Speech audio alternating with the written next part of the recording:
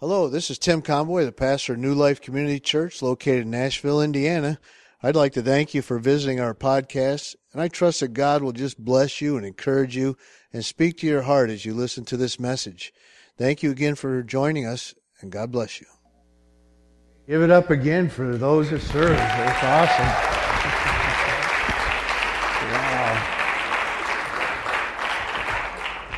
Wow. I'll tell you, I couldn't be more proud of just everything that's gone into VBS and everything accomplished through VBS. And when they say hundreds of hours of work, they were not kidding. I mean, we're here during the weekdays and we see the folks all day long just building the sets and getting things ready weeks ahead of time, and just incredible.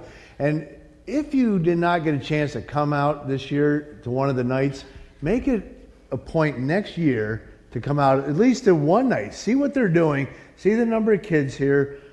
Especially come for the skit at the end, the play. It's a good laugh, and it's a great lesson as well. But I'll tell you, the commitment level of people here is amazing to me. And just a case in point, a week ago, Adam Hobbs lost his finger. Literally was severed and then reattached and then had to be removed again. And that's where you saw him with a cast. He still was here. As soon as he got out of hospital last Sunday, noonish, he was here working that afternoon. And then he was here all week. He has his finger taken off as they try to reattach it Thursday, and then he's back out Thursday night working. And I'm like, he deserves a man card right there. Amen. Man, I'm like, dude. I mean, some of us, we say, well, I'm running a low-grade fever. I won't make it today. Unless your finger's being detached, you should be here, right? Boy, he really set the bar up there. I'm like, wow. But that's because the heart's in it. I mean, the heart's in it, but he's just one of many that have that same heart. Nothing's going to stop them. And so I bless them. I bless them for blessing us, and we just praise the Lord for good folks like them and many others. And thanks, Corey, Michelle, and all the leadership involved. It was awesome. It was great. It really was. Okay, we got to get rolling and giddy up because we are on a schedule here. Acts chapter 12. We've been working in this chapter concerning Herod Agrippa, but we're looking at character counts. This is the last part. We're looking at, the text. We began in verses 1 through 4 and pick it up 18 to 24. So follow with me as we just recap our verses. Let's begin verse 1. It says, now about that time, Herod, meaning Herod Agrippa the first, the king, stretched out his hand to harass some from the church. Then he killed James, the brother of John, with the sword, and because he saw that it pleased the Jews, he proceeded further to seize Peter also. Now it was during the days of unleavened bread. So when he had arrested him, he put him in prison and delivered him to 4 squads of soldiers to keep him, intending to bring him before the people after Passover. Verse 18. Then, now remember, during this interlude, Peter has been delivered from prison by the angel, which we'll go back to next week. And so this is the next day after he was delivered. Then as soon as it was day, there was no small stir among the soldiers about what had happened to Peter. But when Herod had searched for him and not found him, he examined the guards and commanded that they should be put to death. Remember, 16 of them total. And he went forth from Judea to Caesarea and stayed there. So he left Jerusalem, which is higher country, and then went north up to Caesarea along the coast. Now Herod had been very angry with the people of Tyre and Sidon. These are coastal cities just north of Caesarea. But they came to him with one accord, and having made Blastus, the king's personal aide, their friend, they asked for peace, because their country was supplied with food by the king's country. So on a set day, Herod arrayed himself in royal apparel, sat on his throne, and gave an oration to them. And the people kept shouting, "The voice of a God and not a man." Then immediately an angel of the Lord struck him, because he did not give glory to God, and he was eaten by worms and died. But the word of the Lord grew and multiplied. Father, as we come to our text this morning, I just ask that you'll just speak to us, move amongst us, and help us. Help us to realize that our character, in and of ourselves, is no good. It's worthless. It cannot accomplish that which you want to accomplish. So you are conforming us into a different character. You are conforming our character into the image of your dear Son, the Lord Jesus Christ. And Father, that's who we want to look like. That's who we want to emulate. That's who we want people to see us, and that they see Jesus in our speech, in our actions, in our behavior, in our thoughts, in everything, Father. So, Lord, all of us are a construction project. All of us are being worked on, even me, Lord. And I ask, keep conforming me to the image of your dear Son, as you have promised to do. So, Lord, today, hide me behind the cross. May people see Jesus. May each of us examine our own hearts and lives and say, are we looking more like Jesus or more like the old us? Lord, move in our midst as we think of this issue of character. And we ask this in Jesus' holy name. And we all worship you with our attention. And we all, in God's name, said, amen and amen and amen. As I mentioned last week, character counts. The lack of character led to Herod Agrippa's demise, as well as his destruction when you look at the text. He not only lost his office, he lost his life. But when we think of character, let me just remind us what the definition means. Character is a pattern of behavior. So it's something that we get in this habit, and it starts becoming a pattern of our life. It's a pattern of behavior, of thoughts, or even feelings. But they're based on principles and beliefs as well as moral standards. But where do you get those principles from? Where do you get those beliefs from? Where do you get those moral standards from? As Christians, our worldview and our moral standards all should come from the Word of God. Okay, that was your cue. It's like, yes. Because anything outside of the Word of God are going to be faulty standards and faulty conduct. The Word of God is given for us for everything, for life and godliness. So when it comes to character, well, these are those guiding principles based on the Word of God. You know, when you think of character, you could ask questions concerning character. Are you a person of integrity? What do you look at on your computer when no one's around? When someone walks into your office or room, do you have to change screens quickly? Does your word hold weight to it? Or is it just hollow intentions? Can you be trusted with someone else's money or someone else's possessions? Who are you when no one is looking? You know, when I think of these questions, the difficulty is we look at this and we hear these questions, and the interesting part is it's not how we answer those questions, but it's how others answer those questions about us. You follow me? You see, I believe Herod had a pretty high opinion of himself. And if you said, Herod, could you be trusted? Absolutely, I can be trusted.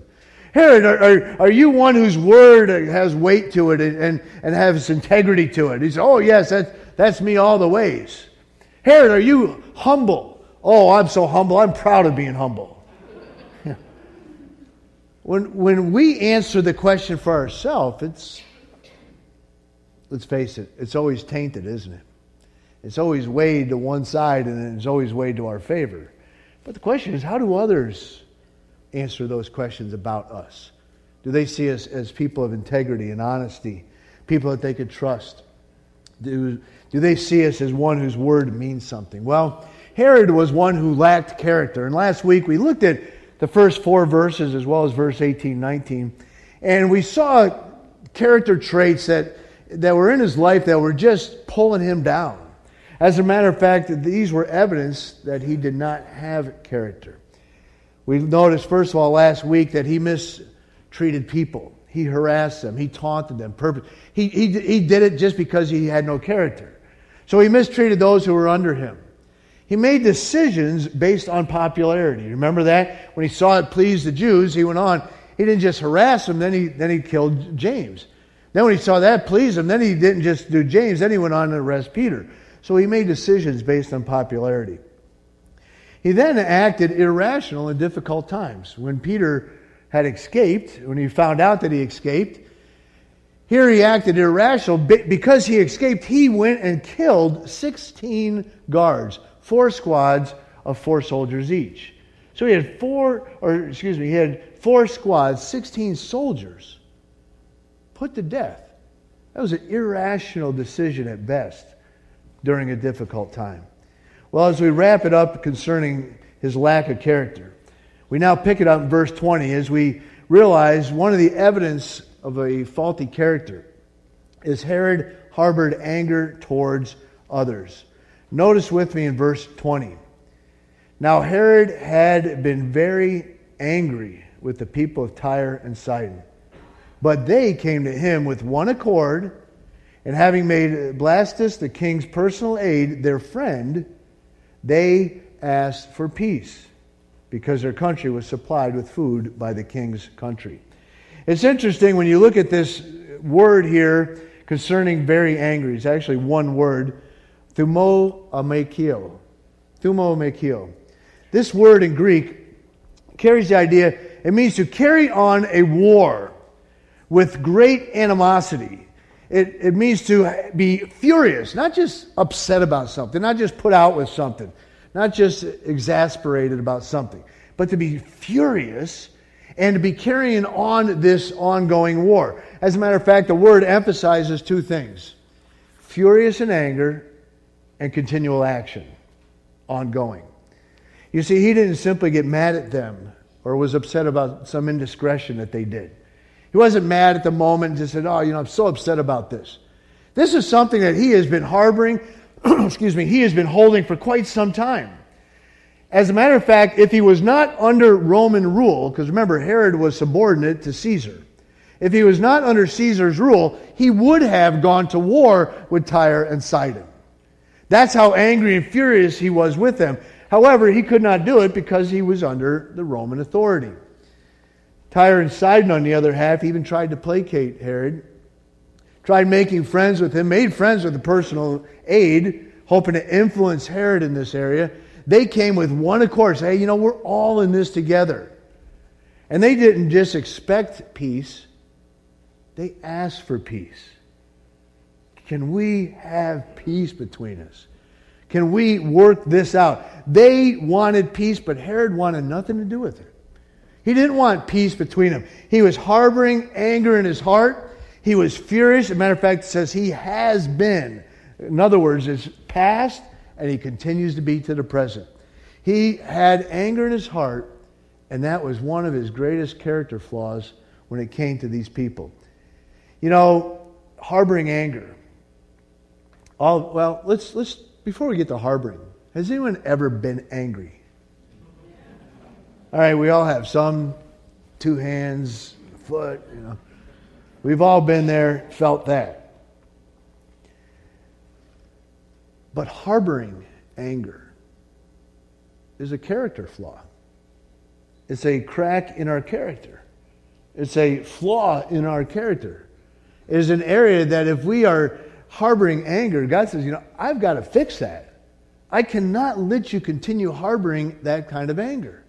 As a matter of fact, even if the anger was justified at the moment, and we call righteous indignation, and there is righteous indignation. There are things that we should be angry at. Be angry, the Scripture says, but sin not. So there's a time that we could be angry at something that is sinful. We could be angry at something that took place that was an injustice. But that doesn't give us the right to now harbor that anger and hold that anger and let that anger then become bitterness that sits down in the very root of our being. And no matter how good an administrator you are, or manager, or governor like Herod was, internal anger will sabotage your leadership. It will sabotage you. As a matter of fact, even when it comes to finding friends, Proverbs chapter 22 and verse 24 tells us, make no friendship with an angry man. Make no friendship with an angry man. So if you see somebody And they have the character trait of being an angry person. And you know who they are. They got a chip on their shoulder, and they're upset about everything and mad about everything. But maybe they look like they're in control, like Herod. There's a lot of people that chummed up to Herod, and a lot of the priests moved into his palace. But the Scripture says, no, don't make friendship with an angry man. And with a furious man, do not go. Interesting, the priests of all people and the scribes, they knew the Scripture. And yet they moved into Herod's palace. Here a man, like his father, like his grandfather, harbored great anger. Proverbs 29, verse 22 says, an angry man stirs up strife. Another way of saying it is a troublemaker. If you know someone that's got a chip on their shoulder, of course it's not the person in the mirror, but I'm talking about someone else. It always seems wherever they go, trouble stirs behind them. Everything can be calm, but once they open their mouth and start talking, next thing you know, there's animosity in the room. Scripture says an angry man stirs up strife, and a furious man abounds in transgression. Remember, transgression is not just sin. Sin's missing the mark, crossing the line. But to trespass means to be on the other side of that line. To transgress means to continue on that other side. So a furious man, he says, abounds in transgression. He abounds in staying on the other side of the line, and he likes to be on that side. As a matter of fact, there are some who are angry, and they don't want to be placated. They don't want to lose. They find power and strength in their anger. They find power and strength in their control of other people through their anger. And so they don't want to be placated. Now, I got to admit something. There's been times in my life, yes, there have been, where I've been angry and upset. I have even woken up on the wrong side of the bed. Yes. And I've been in what I call a funk. And you know what? Sometimes I don't want to be out of that funk. I'm just going to stay here for a while. It's not like, oh, I'm in a funk. Oh, better get out of this in a hurry. Oh, man, I feel so much better. You're like that, but I'm not like that. Sometimes I can be, oh, yeah, I'm fine. Are you sure you're fine? Oh, yes, I'm fine. Are you sure? I told you I'm fine. And we prove it by, you know what I mean? We all can get like that. We all can have these character traits, if you will, or lack of character. We can have these moments, but this is different. Herod didn't just hold anger and a grudge. He wasn't just upset with them. He harbored it. He made anger a safe haven within him. And he even looked reasons and ways to get back at the people he was angry at. When I look at this text, I have to ask you, and I ask myself, does someone come to your mind that causes you to be angry? When there's a mental image that rises. When we think of someone, maybe you've been harboring bitterness at for quite a while. Let me tell you, that bitterness started with anger. You were angry at them. You may have been furious with them. But then that bitterness sunk in. And then whenever that person or persons or group or whoever, occupation, whatever it is, whenever that comes to your mind, you could feel your blood pressure start rising. You feel your heartbeat start racing a little bit faster. You feel this, I don't know, maybe a grip in the back of your neck. God bless you. Does someone come to your mind when you think of this right now? Maybe a family member. Maybe a church member. Maybe your pastor. That's a scary thought. Someone once said that bitterness is like drinking poison and waiting for the other person to die. You ever thought of that? You're the one that drinks the poison, but you're waiting for them to die. And yet it's killing you. And then what even makes it worse, if you've ever experienced such a thing, is that while you're upset about them or what they did, they go along their merry way. And that makes you even more upset, doesn't it? It's like drinking poison, but you're waiting for them to die. And they're not dying. They just go on their way and they act like nothing ever happened, and maybe in their mind, nothing ever did happen. You ever notice that sometimes? Maybe it was misread on our side and we're furious about it for quite a while. Praise God it doesn't happen in our midst. Friends, harboring anger, we need to let it go. I mean, you need to let it go. You need to take it to the Lord. You need to ask forgiveness for that person or grant forgiveness for that person. You know, you may have an opportunity to go and say, you know what, this really got under my skin. This really set me off. I've been upset about this for who knows how long.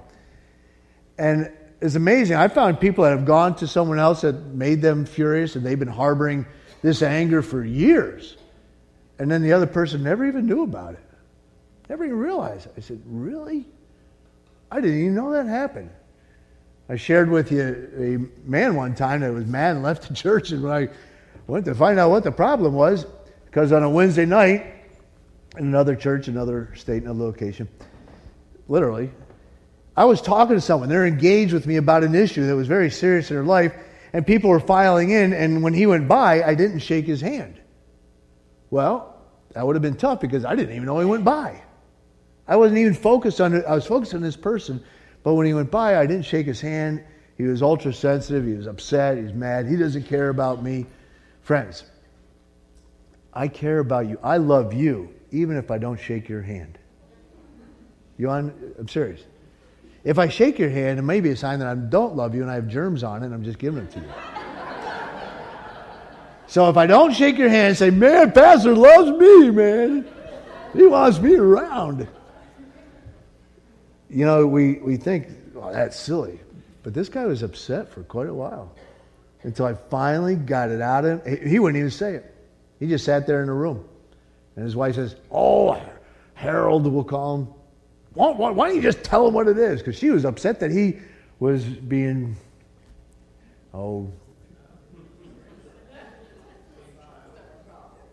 okay, you filled in the blanks quite well. Come on, man.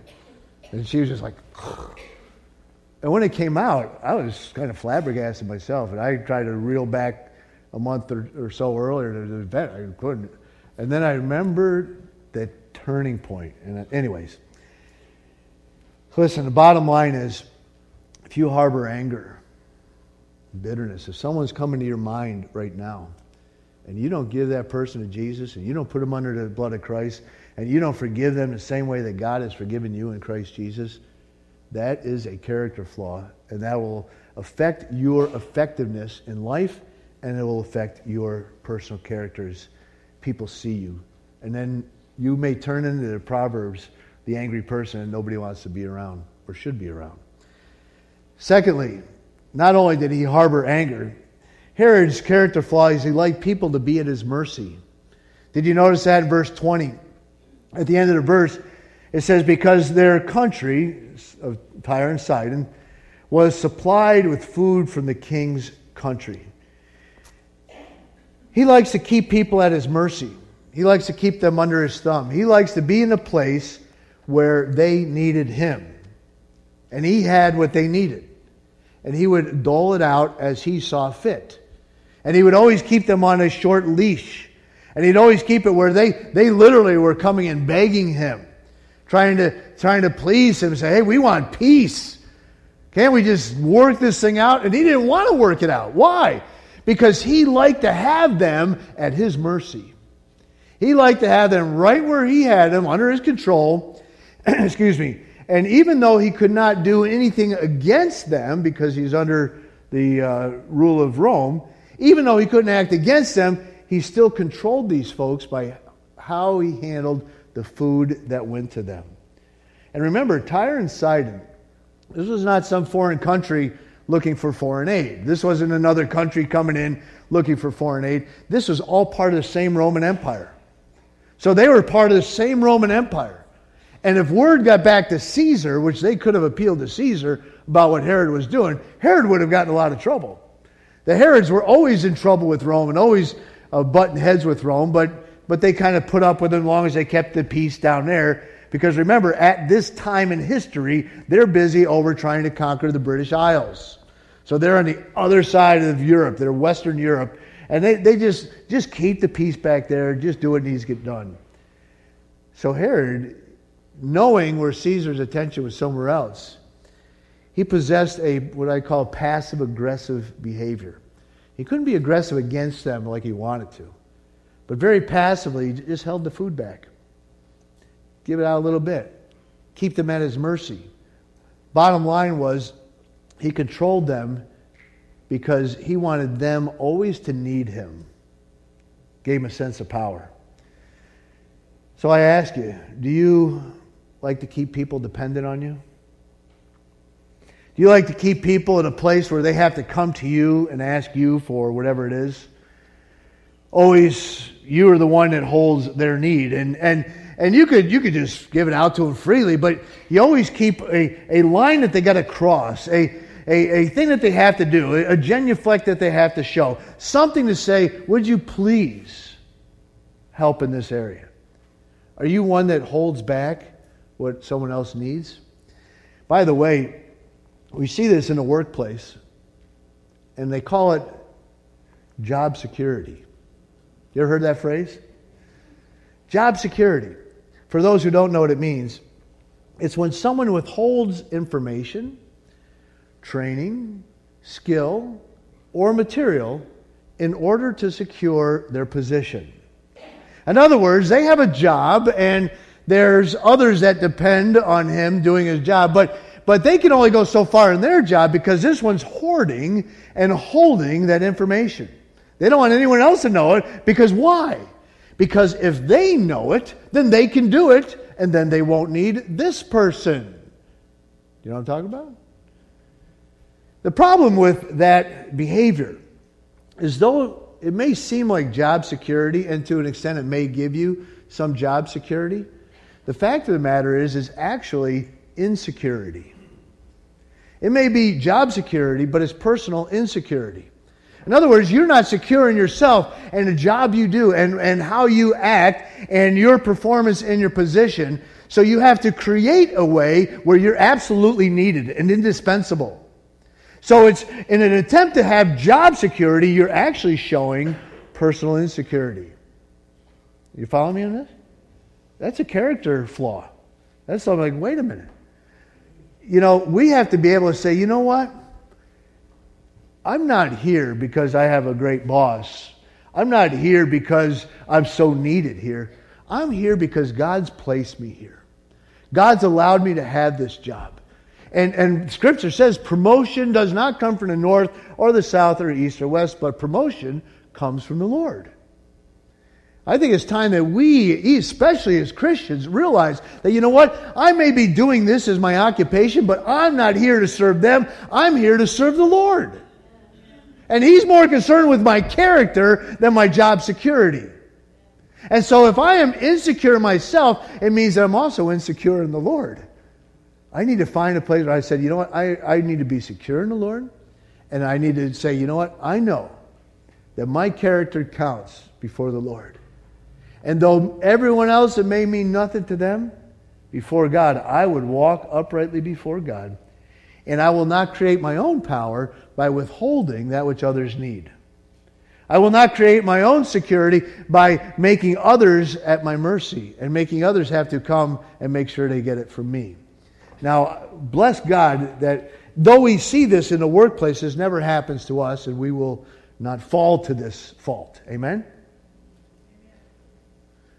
I hear more, oh no. Hey, you know, it's a lure, it's a temptation to keep that little box tight around you, to keep that job. But you know what? When you're open, when you're willing to be vulnerable in those areas and say, you know what? And you start putting your trust in the Lord, who knows? Maybe they may say, you know, we don't really need you here anymore. But does that mean life is falling apart and God's not in control anymore? No.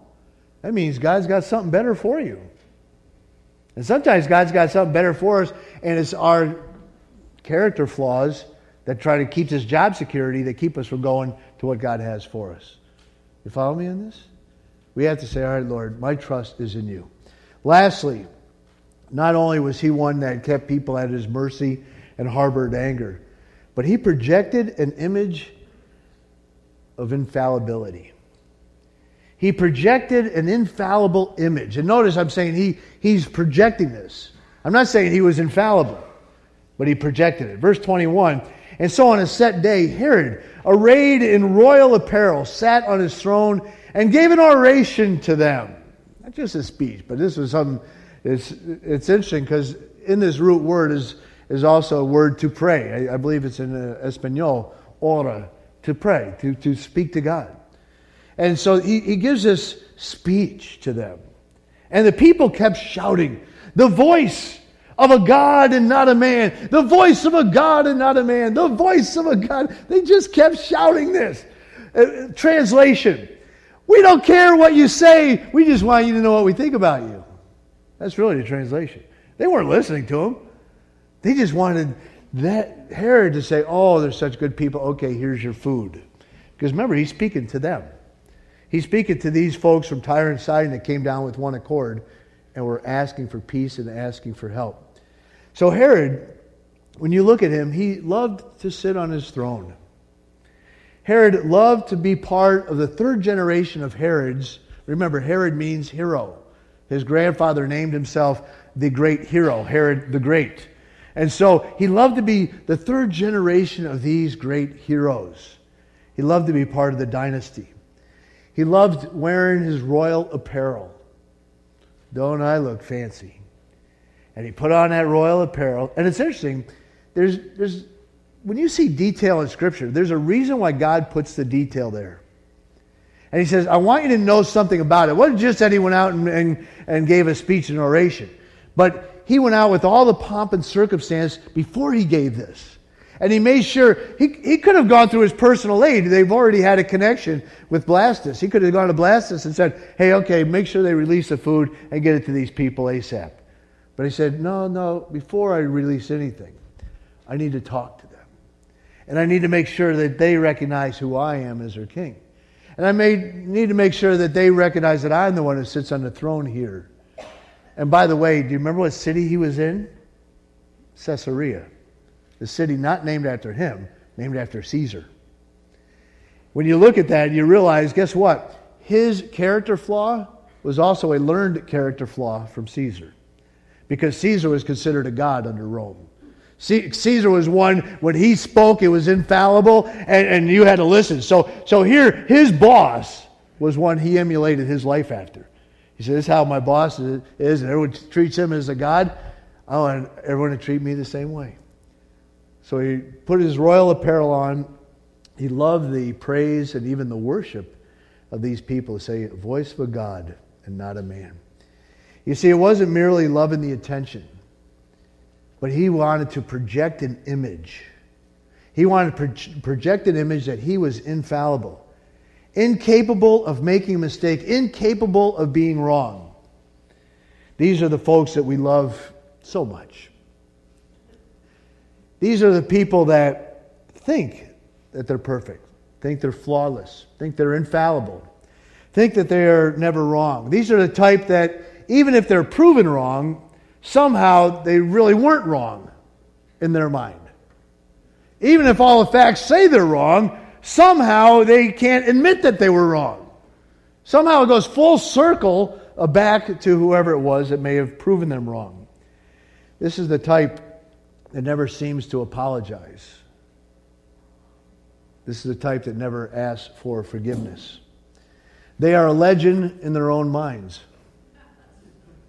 But only their own minds. These are the type of people that would say, I remember I made a mistake once. I thought I was wrong, but I really wasn't. You see, it's all about projecting an image of infallibility. The sad part is the only one that they're fooling is themselves. Because the fact of the matter is, no one else believes it. They just go along with it. Especially if this person is in a position of power. So even though they project this image of infallibility, Even though they project this image that they're never wrong, no one else, though they go along with it, they know the truth. They know the fact that this person is just as fallible as everyone else. You see, friends, one of the hardest things to do as a leader, as a boss, as a parent, one of the hardest things to do is allow others to see what they already know. To allow others to see what they already know. Projecting an image of infallibility, projecting an image that you're not capable of making a mistake, is trying to tell them something that they know is not true. So when we realize that we need to stop putting on this facade, when we realize that all of us know there's only one person that is infallible, there was only one person that ever walked this earth that was perfect, and his name is not Tim Conboy. His name is Jesus Christ. Amen? I will guarantee, there's some things in life I can guarantee. This is one of them. I will make mistakes. I know you haven't seen any, right? I will fall flat on my face. I will go directions saying, oh man, why did I do that? And the thing is that I'm not infallible and you're not infallible. We are all made of the same material, aren't we? Trouble comes when we want to project an image that we didn't make any mistake. The sooner we stop trying to project an image, the sooner we become better leaders, better bosses, better parents, and a better person. Why? Because character does count. Let people see that you're vulnerable. You see, when you look at Herod, he allowed his ego to blind him. He allowed his ego to blind him, and he lived in an unreal world, and he couldn't see that his own ego is the very thing that sabotaged him. It was his ego. It wasn't any coup. It wasn't any overthrow. It was himself. He took the glory that belonged to God, and he says, yes, I am that person. And God struck him just like that. And because of his lack of character, he lost everything. So look at Herod. Learn from Herod on what not to do.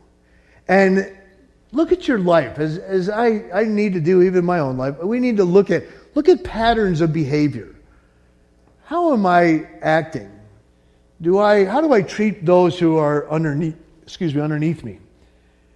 Do I make decisions based on popularity? Do I act irrational sometimes during difficult times? Am I a person that harbors anger inside towards someone else? Do I like to keep people under my mercy and under my thumb? And do I project an image that's not pleasing to God? These are areas, once we examine, say, Lord, help me, show me, reveal these areas, and help me to be more like Jesus and less like myself. Amen? Boy, if we could be more like Jesus, whoo, we'd be doing something good, huh? Amen? And the more and more we mature and become like Him, the more we see, boy, God has a big smile and said, that's the image I'm creating you into. That's the image. Father, we bless you, we worship you, we praise you. We praise you for the fact that your word says, for you know what we are made of, that we are but dust. You know what we're created with. You know that we're just glorified dirt. And yet, you love us, Lord. And you are gracious to us, and you're forgiving to us. And you have made us perfect in Christ Jesus. But in our practice, we need to live more like Jesus. In our character, we need to reflect Jesus. So, Father, we bless you for this day. Work in our lives. Move in us, Lord. Take out this heart of bitterness that we might have towards somebody. Yes, maybe we've been wrong, but Lord, take that from us. We need to let it go. Help us, Father, to be secure, even when it seems like it's an area of insecurity. Letting go of things that we hold back for that job security. Help us to be sure, have our security in Christ and not in our actions and behavior. We love you, Lord. Move in our midst, we pray. Speak to us. Bring healing to our midst. Bring help to our character. In Jesus' name we pray. Amen.